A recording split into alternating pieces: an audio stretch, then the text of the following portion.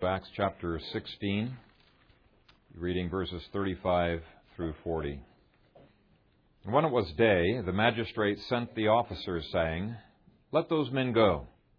So the keeper of the prison reported these words to Paul, saying, "The magistrates have sent to let you go. Now therefore depart and go in peace." But Paul said to them, "They have beaten us openly, uncondemned Romans, and have thrown us into prison. And now do they put us out secretly? No, indeed. Let them come themselves and get us out." And the officers told these words to the magistrates. They were afraid when they heard that they were Romans. Then they came and pleaded with them and brought them out and asked them to depart from the city. So they went out of the prison and entered the house of Lydia. And when they had seen the brethren, they encouraged them and departed. Amen. Father, we thank you for your word, and I pray that as I preach it, that you would be pleased to quicken the word to our hearts, sanctify us, and glorify your name through this portion of the worship in which this worship service that we bring to you. In Jesus' name we pray. Amen. You may be seated.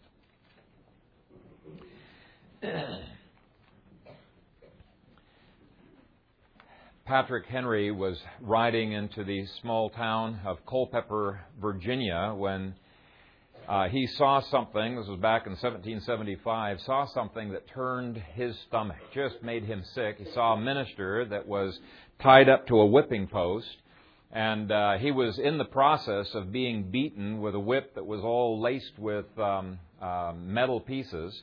And Patrick Henry wrote, "When they stopped beating him, I could see the bones of his rib cage. I turned to someone and asked what the man had done to deserve such a beating as this. And the reply was that he was a minister of the gospel who was preaching without a license from the government. There were 11 others who were in jail, and 3 days later they were scourged to death."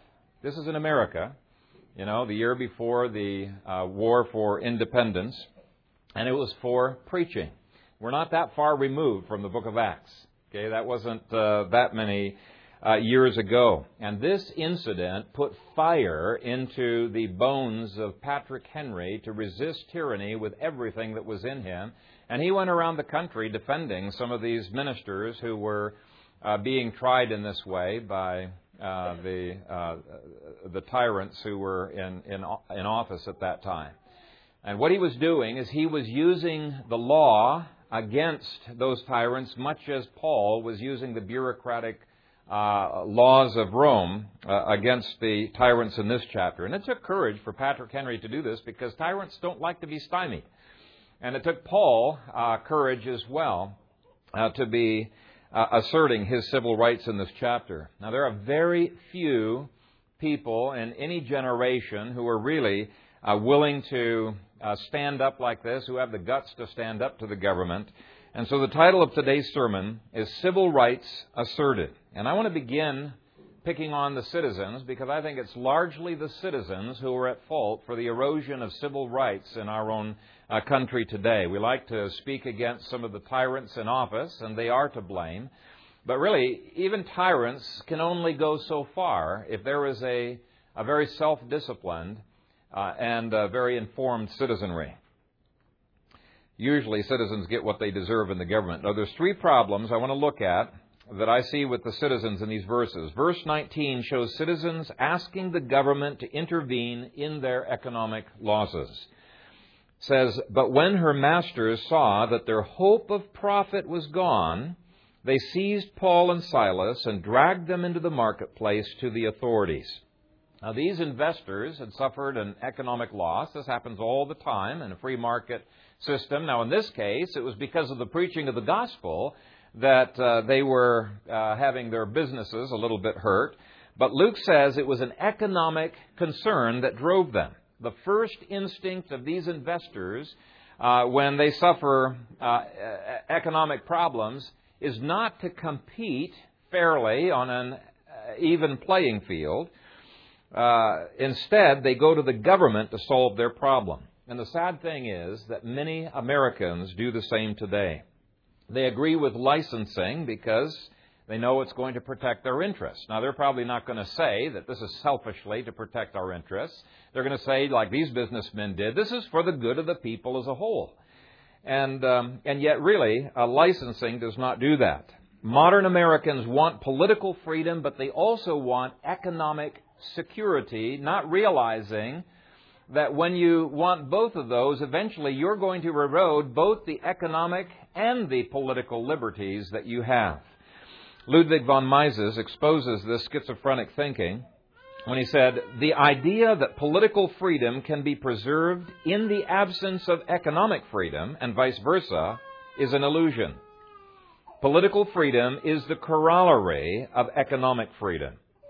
A statist government is usually a reflection of a statist people. We see this all around us. When mortgage companies make bad loans to people, what's the first thing people call an economic crisis? This is a national crisis, and they ask the government to bail them out to the tune of billions of dollars, forgive parts of these loans. And it's a really crazy thinking. If automakers lose money, they snivel to the government that this is going to make massive unemployment, and they need to be bailed out. When steel mills can't compete against Japan, they try to use the tax system to penalize the Japanese and do away with some of the competition. Human nature does not change. And this verse simply reflects an age-old love of the citizenry for a messianic state. But with such economic security being provided, there is increasing political control. And I think America is falling into exactly this trap right now. Second thing I blame the citizens for is that they wanted the civil government to promote class interests. Look at verses 20 through 21. "And they brought them to the magistrates and said, 'These men, being Jews, exceedingly trouble our city, and they teach customs which are not lawful for us, being Romans, to receive or observe.'" They are pitting one class against another class. Now, of course, there was legal precedent that they could appeal to, and that was the decree the previous year that the Emperor Claudius had given that was discriminating against the Jews. And we talked about that before. But based on that, the citizens here do not allow Paul and Silas to even have time to defend themselves. The group politics has already poisoned their minds to these people. And so Paul and Silas, not even given the opportunity to explain, they're exempt. They're Roman citizens. These citizens bank on a common sinful tendency in humans to like people who are similar to them and to dislike people who are different from them. They wanted justice for themselves, but they were denying justice to these Jews. Now, when you do that, you play right into the hands of tyrants. Back in the 1700s, Thomas Paine said, "He that would make his own liberty secure must guard even his enemy from oppression. For if he violates this duty, he establishes a precedent that will reach to himself." In other words, when you play group politics, it'll eventually come back to bite you. And you can see this in ancient Rome. What happened initially is that Rome began to ignore laws because there were unpopular subgroups that they were wanting to deal with, and they got away with that. But eventually, what happened is liberties began to be eroded more and more, so that these same laws were beginning to be ignored with Roman citizens, and eventually the senators themselves began to have these civil rights taken away from them. Promoting class interests of any kind always backfires. And I think America would do well to heed this, because there's all kinds of class laws and group-based laws. There are laws protecting certain economic interests, racial interests. There's homosexual lobby, a Muslim lobby. There's a Jewish lobby. And this really isn't new. America should never have discriminated against blacks, for example. And in the early years, there were some states where they had perfect justice, and there were some where that was not true. A black citizen should have had all the rights of any citizen, and even if he was not a citizen, he should have had the same justice that anybody else could have. In Deuteronomy 1:16, he says, "And I charged your judges at that time, hear the disputes between your brothers and judge fairly, whether the case is between brother Israelites or between one of them and an alien. Do not show partiality in judging." And in your outlines, I show verses that demonstrates that the poor were not to be favored over the rich, or vice versa. The majority was not to be favored, nor an Israelite, nor an alien, not even the unempowered were supposed to be given a preferential treatment. The government's job is justice, not group politics. And I'll let you read those verses for yourself. But if we're going to apply those verses properly, then it means that we cannot support affirmative action for blacks or for other minority groups because it's giving favors to one group over against another based on race. What you're doing is you're answering, maybe a period of discrimination with some more discrimination, but it's just discrimination in another direction, rather than answering discrimination with biblical justice. And it's backfired. Now we've got all kinds of groups that are asking for special favors. Women want to have rights that other people don't have. You've got homosexuals who are demanding rights that are special and just unique to them, and the list goes on. The government should be blind to color, to economic status, to political position. Moses said, "Judge the people fairly. Do not show partiality. Follow justice and justice alone." Supreme Court Justice John Harlan said, "Our Constitution is colorblind and neither knows nor tolerates classes among citizens. In respect of civil rights, all citizens are equal before the law. The humblest is the peer of the most powerful. The law regards man as man and takes no account of his surroundings or of his color when his civil rights, as guaranteed by the supreme law of the land, are involved." And I think that's a biblical statement, even though it's been used in unbiblical ways. The third thing that I blame these citizens for is an unwillingness to stand up for the civil rights of all. Verse 22 says, "Then the multitude rose up together against them." And then the citizens stand by watching as the civil magistrate gives them an unjust beating without a trial. Now, they don't worry about it because they don't like the Jews anyway. And so no big deal if they're being denied justice. I already read Thomas Paine's statement that if we don't stand up for the liberties of our enemies, eventually we're going to lose our own civil liberties. Alan Dershowitz said, I think it was H.L. Mencken who once said that in America they go after the SOBs first and nobody cares about them. They establish bad precedents on them and then they go after the rest of us. And that's exactly right. It is critical that we defend the civil liberties of all, whether they are Muslim, atheist, comedians, whatever. Okay?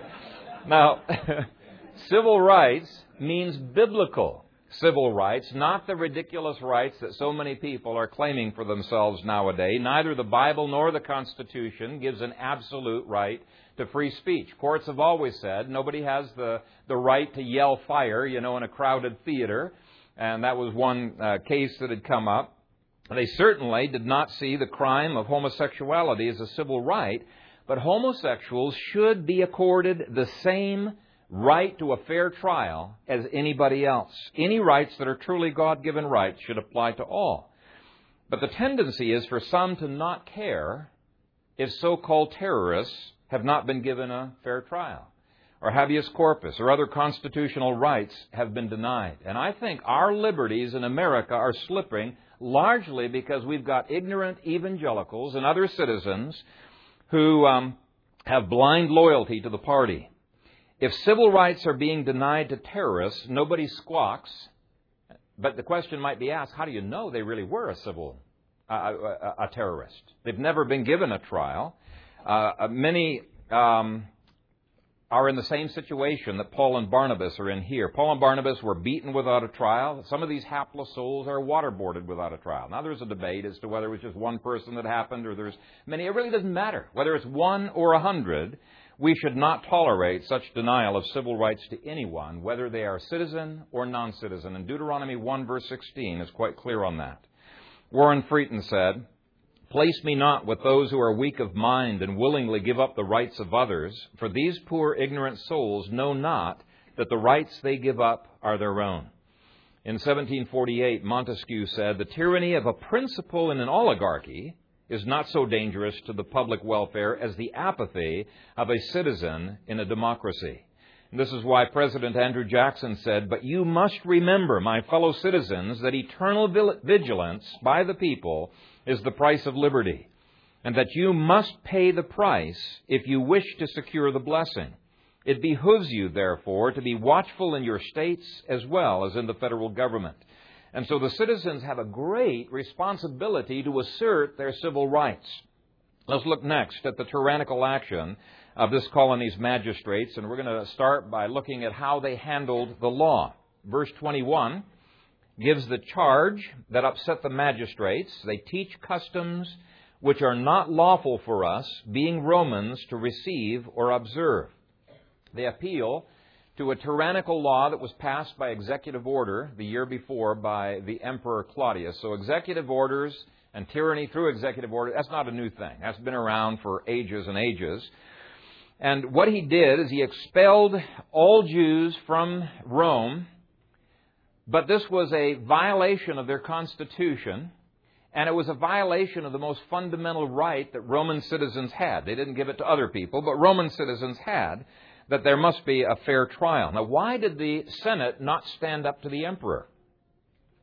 Well, probably because many of them were already accustomed to circumventing the law themselves. Their laws were as conflicting and as confusing as modern American law has become. Their tax system was even more confusing than American tax system is. It was horrible.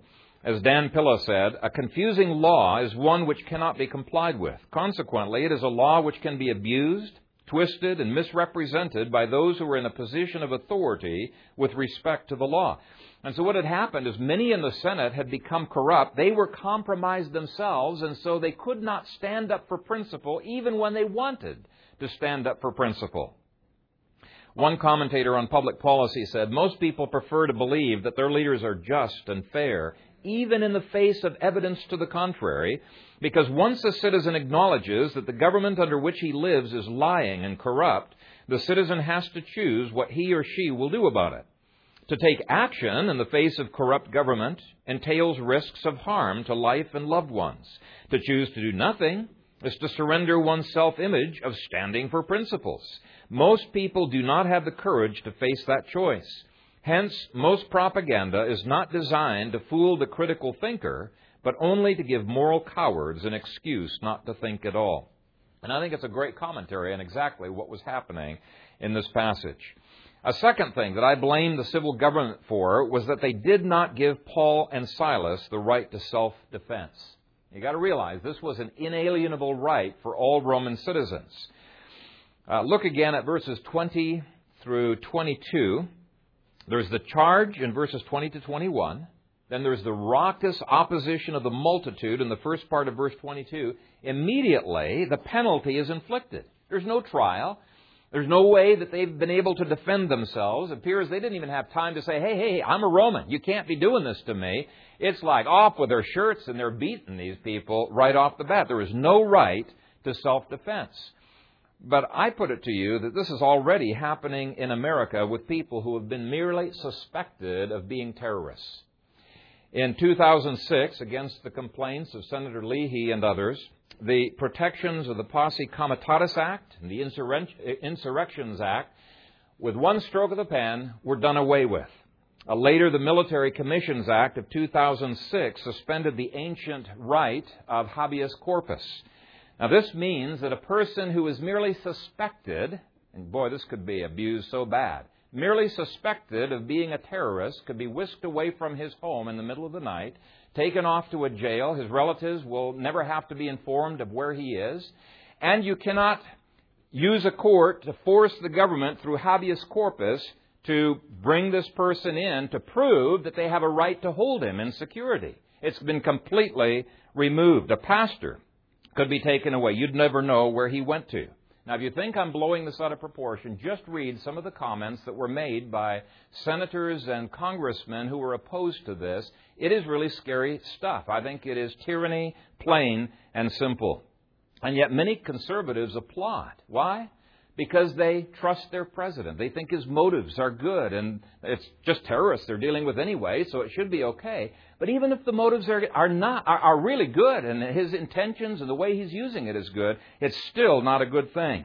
As Milton Friedman said, concentrated power is not rendered harmless by the good intentions of those who create it. James Madison wrote, all power in human hands is liable to be abused. It is proper to take alarm at the first experiment on our liberties. We hold this prudent jealousy to be the first duty of citizens.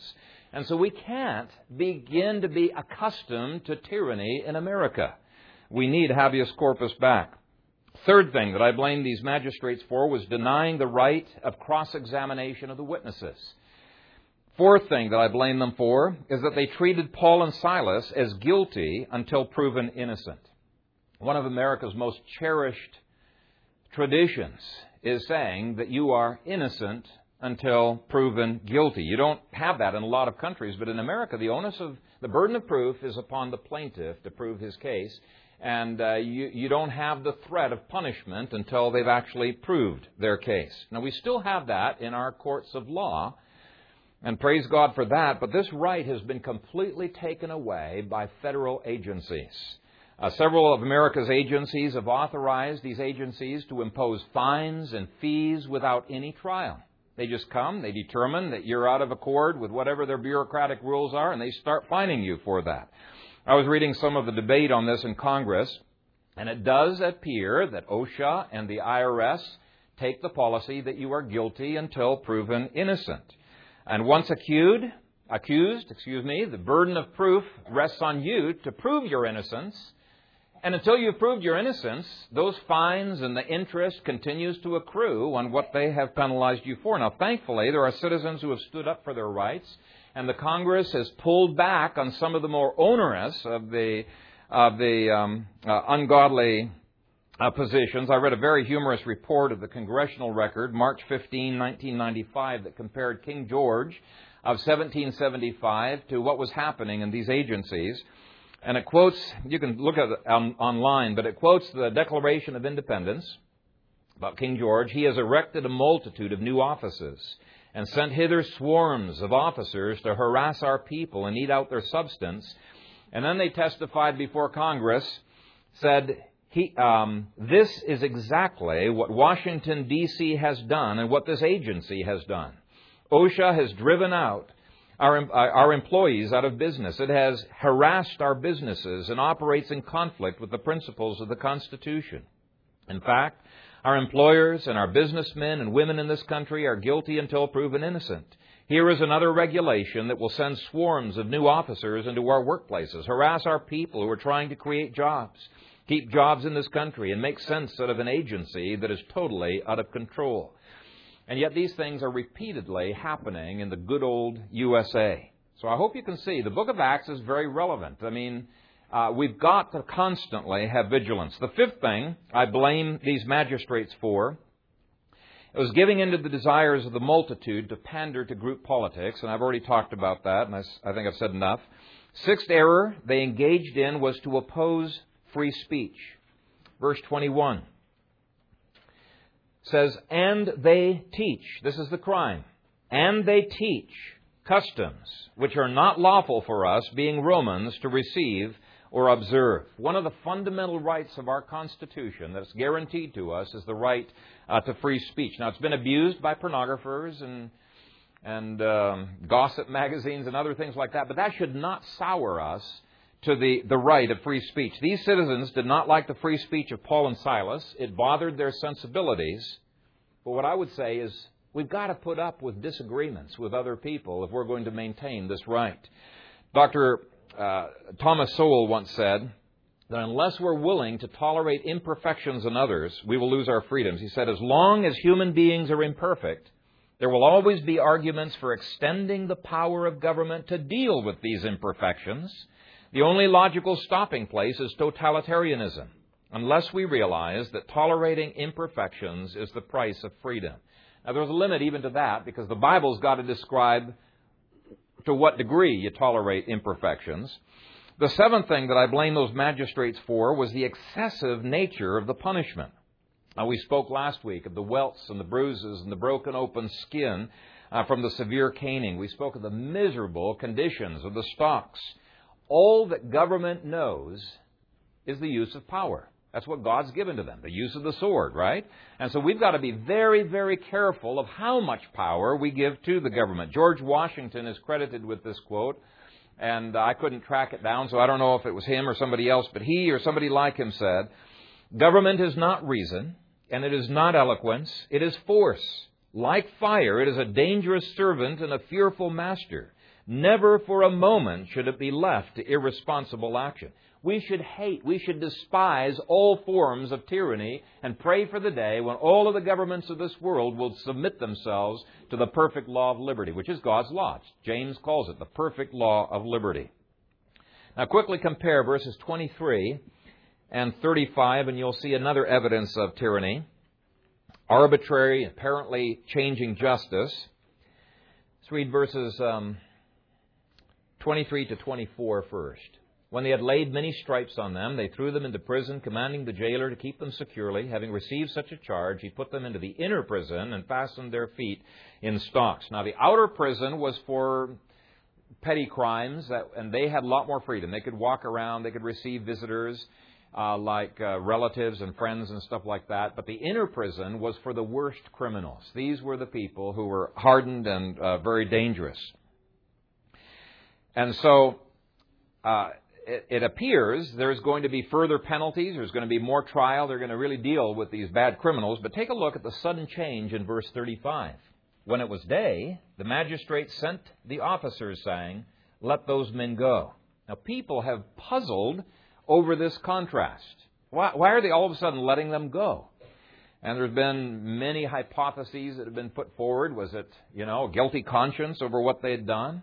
Was it a realization that they had not followed the law? Was it superstition over the earthquake? There's a lot of people think, well, maybe the earthquake made them think, we've done something wrong. The gods are angry at us. We're really not told. Maybe they don't want to be bothered with the case anymore. But for whatever reason, justice seems to be changing its definition. If they are as bad as the earlier verses seem to indicate they are, they shouldn't be let go. And if they have been let go, then the punishment that they received was an unjust punishment. Well, it's exactly this kind of inconsistency in our modern justice system that has made some people totally cynical about ever receiving justice. Now, we got it far better here than we do still in a lot of other countries. But some people who have committed horrendous crimes get off with a very light treatment, and others who have committed very light crimes are treated very, very severely. In fact, Scott has been dealing with a case that's like this, where one of the people who actually committed the murder has been paroled years ago, I think it was, and the other person sitting in jail, he was just a witness. And so pray for him. This is a situation that needs to be reheard. The last area of blame is that there was no interposition of lower magistrates on any level. Now, interposition is where you've got tyranny from a higher magistrate being, brought against some citizen, and the lower magistrate puts himself, he interposes himself between the higher magistrate and the citizen.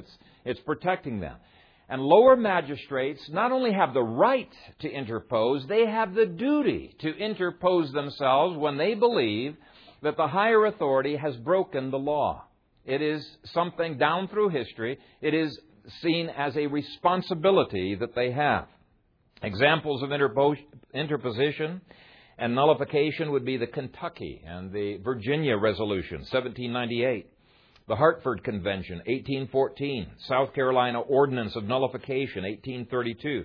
And there's a whole bunch of others, even where county level, has interposed itself against the state. And so there's various times down through history where interposition has taken care. Now, here, nobody has bothered to say, hey, that's not really legal. Roman law does not allow this to in any way protest what has been happening. They just meekly go along with what the higher magistrate is doing. Look at verse 36. So the keeper of the prison reported these words to Paul, saying, "The magistrates have sent to let you go. Now, therefore, depart and go in peace." Go in peace? Okay. He's almost been beaten to death. What are you talking about? Go in peace. It's very odd that this new believer does not see an inconsistency here. But I think it's been drilled into his consciousness. You don't question your superiors. You just go along with what has been told to you. And it's not until Paul rebukes him and says, this is not the way it is, that I think his thinking began to change. But Rome did place laws above a magistrate, at least in theory. When Nazi war criminals were tried for torturing their prisoners, what was their excuse? Just following orders, right? Everything we did was on the books. We followed the law. And the court did not buy that. It insisted that even the state must be subject to law. In fact, way back when they were discussing this whole subject of interposition in early America, there were four assumptions that our founding fathers had. The first assumption was that every man, woman, and child is totally depraved, and apart from God's grace, they're going to need to have checks and balances to keep these evil tendencies in tension. James Madison said, "If men were angels, no government would be necessary. If angels were to govern men, neither external nor internal controls on government would be necessary." Then he goes on to say, but they ain't angels. They're self-serving sinners. Well, he didn't say ain't. He had proper grammar. But John Adams said this in 1772, "There is danger from all men. The only maxim of a free government ought to be to trust no man living with power to endanger the public liberty." Now, those may seem like such cynical words, but it was that Calvinistic worldview that put the checks and balances that gave America the liberties no other nation for centuries has had. The second assumption, and read the Founding Fathers, by the way, you're gonna find references to this total depravity all over the place. It drove their thinking. Okay, second assumption was that no human authority had absolute sovereignty. Only God has absolute sovereignty. And every other sovereignty in this world was a limited, delegated authority or sovereignty that was given there. The third assumption was that all magistrates are therefore subject to the law, and they can be judged by that law. And then the fourth assumption was that without self-government and courageous citizens, we're not going to keep this republic very long. In 1798, President John Adams said, "Our Constitution was made only for a religious and moral people. It is wholly inadequate for the government of any other." But I really like what Bertrand de Juvenal said. It's a lot more graphic. He said, "A society of sheep must in time beget a government of wolves." A society of sheep must in time beget a government of wolves. Well, Paul shows courage. He shows that he's not a sheeple, as some people call American citizens today. The magistrates could have hushed this whole affair up, perhaps, by killing Paul and Silas. Now, that would have been a risk as well, because if it got out, they could have had the capital penalty for themselves.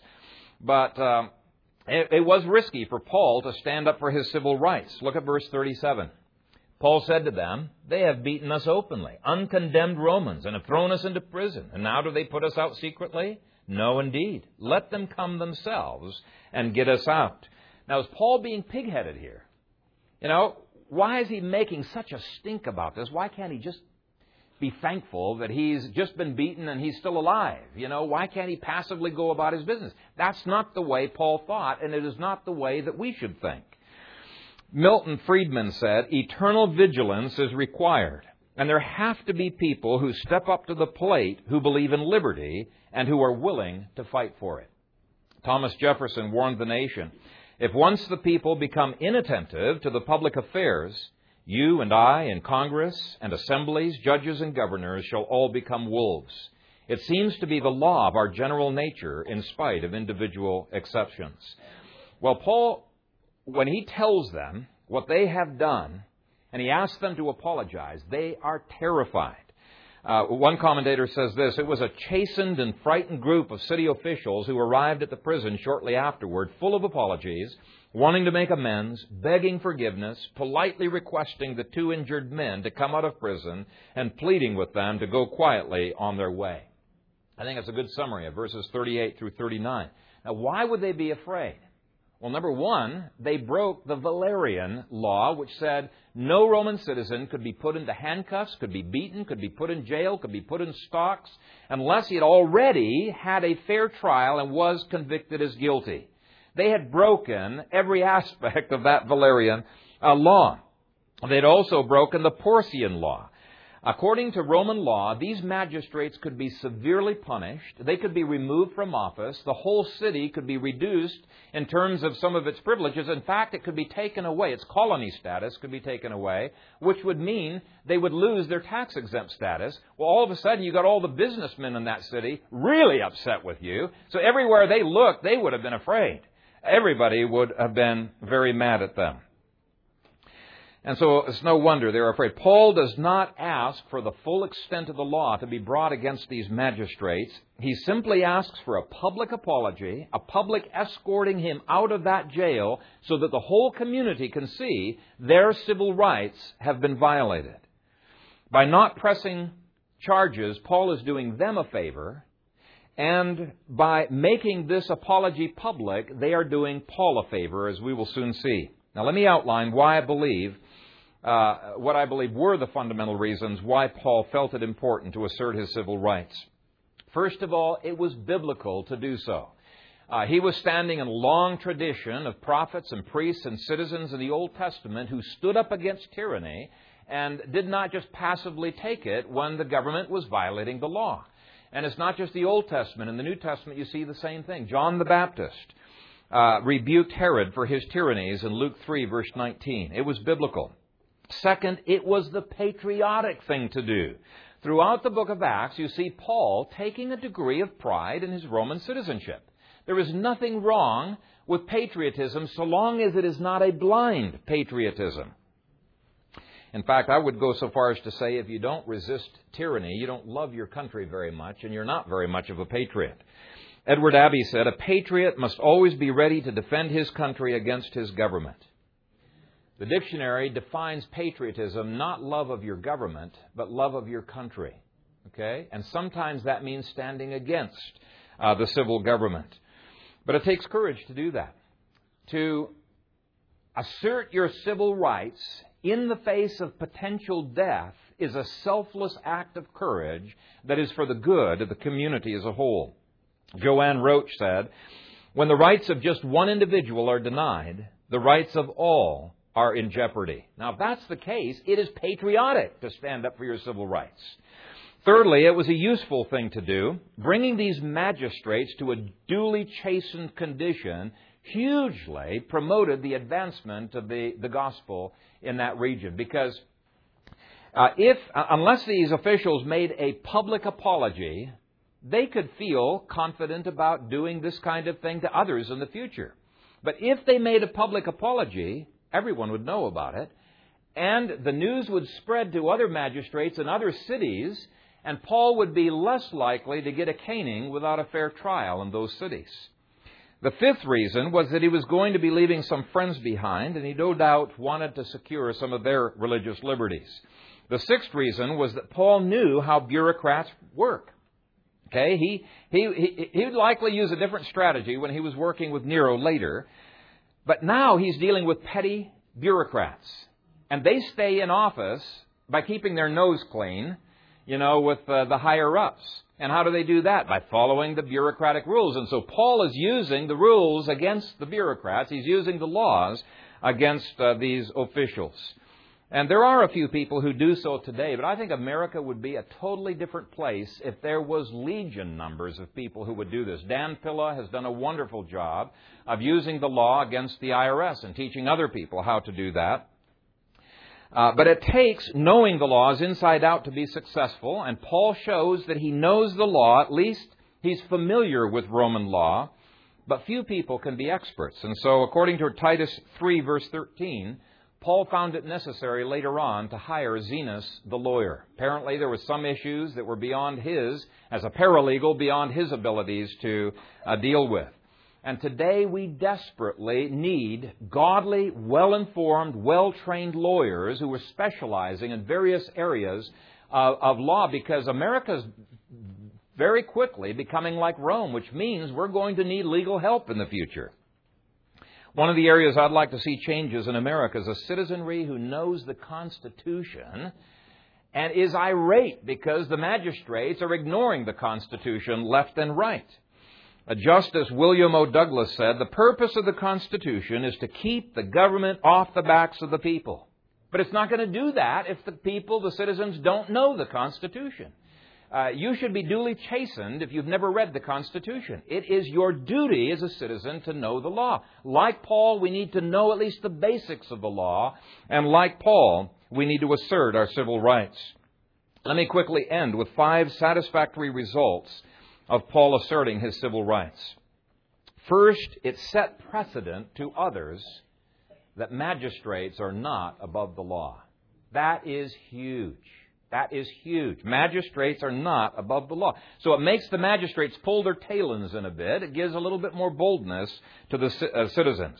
Second, it took some of the edge off of the arrogance that they had earlier displayed. And I think verse 38 shows that clearly.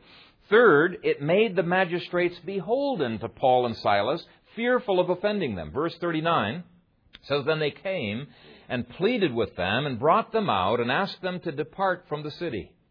No demands, simply asking favors. Please, would you leave? They didn't want to get into trouble with Rome, so they're being nice to Paul and Silas, but they didn't want the responsibility of trying to protect Paul and Silas either. Please, would you leave?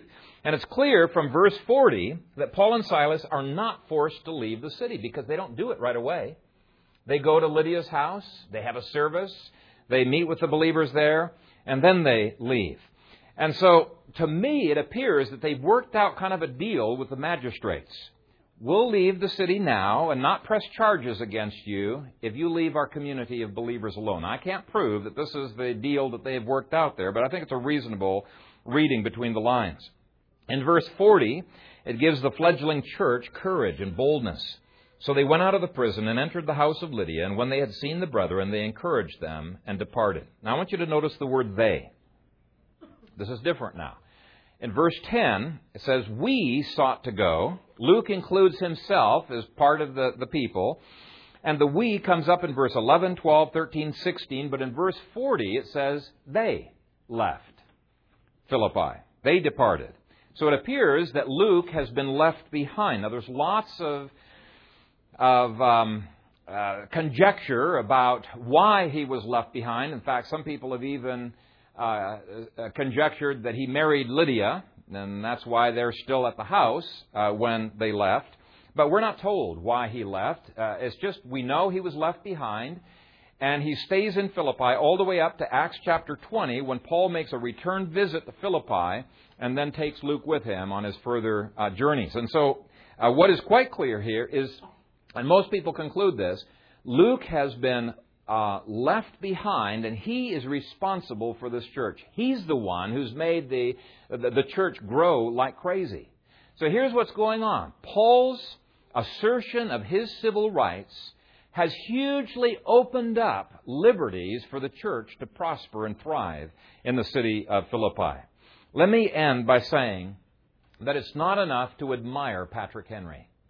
It's not enough to admire Paul and others who have asserted their civil rights.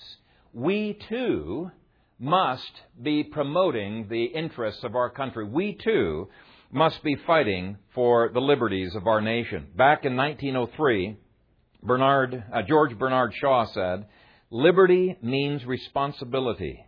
That is why most men dread it." I think that's a profound, profound statement.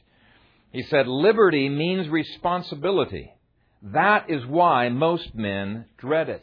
But to dread the dangers of liberty is to do exactly what the Israelites did under the time of Moses when they're constantly wanting to go back to Egypt. They preferred slavery. They preferred the abuses they received in Egypt to the dangers they were facing now. They thought, well, at least in Egypt, we had a meal that we could count on every day. We had economic security. We were taken care of. We didn't have to fight any battles. They fought it for us. We knew what every day was going to bring. They wanted security. They had a slave mentality. And unfortunately, many Christians today have this same slave mentality. And they want the civil government to do everything for them, from education all the way through, to welfare. But Christians, according to the Bible, have been delivered from slavery by the Lord Jesus Christ. And Paul's admonition is to stand fast, therefore, in the liberty by which Christ has made us free. And do not be entangled again with the yoke of bondage. He even commanded slaves. He said, if you can't get free, don't sweat it. But if you can get free, you must get free. Christians must opt for maturity. And slavery is immaturity. It is not maturity. And so all bondage should be hated like the plague. Whether it is bondage to sin or bondage to legalism. Whether it is bondage to economic debt, financial debt, or whether it is bondage to tyranny. We must hate it with a passion and do everything that we can to oppose it. If liberty means responsibility, then we should embrace it gladly. Please, brothers and sisters, be patriots for the cause of Jesus Christ. Amen. Father, we thank You for Your Word and the challenge that it gives to us, taking us out of our comfort zone, making us realize that we have issues that we have to deal with, even in the society that is around us.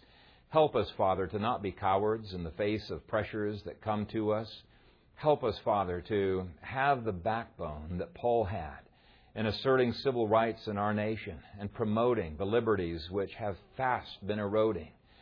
Father, I pray that You would raise up godly men in our nation who would completely revamp and restructure the horrible justice system and bring back a justice system that would work. Father, I pray that You would be pleased to raise up into positions of magistrates, whether it's on the local level or on the national level, men who fear You, who love Your law of liberty, and who are determined to protect the liberties of their citizens. I pray, Father, that all of the pandering to citizen interests and all of the citizen self-interests that are driving politics today would be abolished, that You would open the minds of the citizens and magistrates alike and help us to see things as You see them. Father, restore the great republic of America, which we don't want to idolatrize in any way. The America of the past had many problems, but I pray that You would restore it and help our nation to go beyond where America has ever been before, to become more biblical, and that we might be a light set on a hill as our America's founding fathers and the early Puritans and Pilgrims so longed to be, that others could repair to, others could look at us and see it as a model. Right now, Father, we're exporting humanism to every nation in the world, and it grieves us to see this. And I pray, Father, that the other nations of this world would recognize the stench that is coming from this country, would reject it and opt for biblical republic. Father, be glorified, and I pray in every area of life. It's Your glory that we seek. Strengthen us, Your people, we pray in Jesus' name. Amen.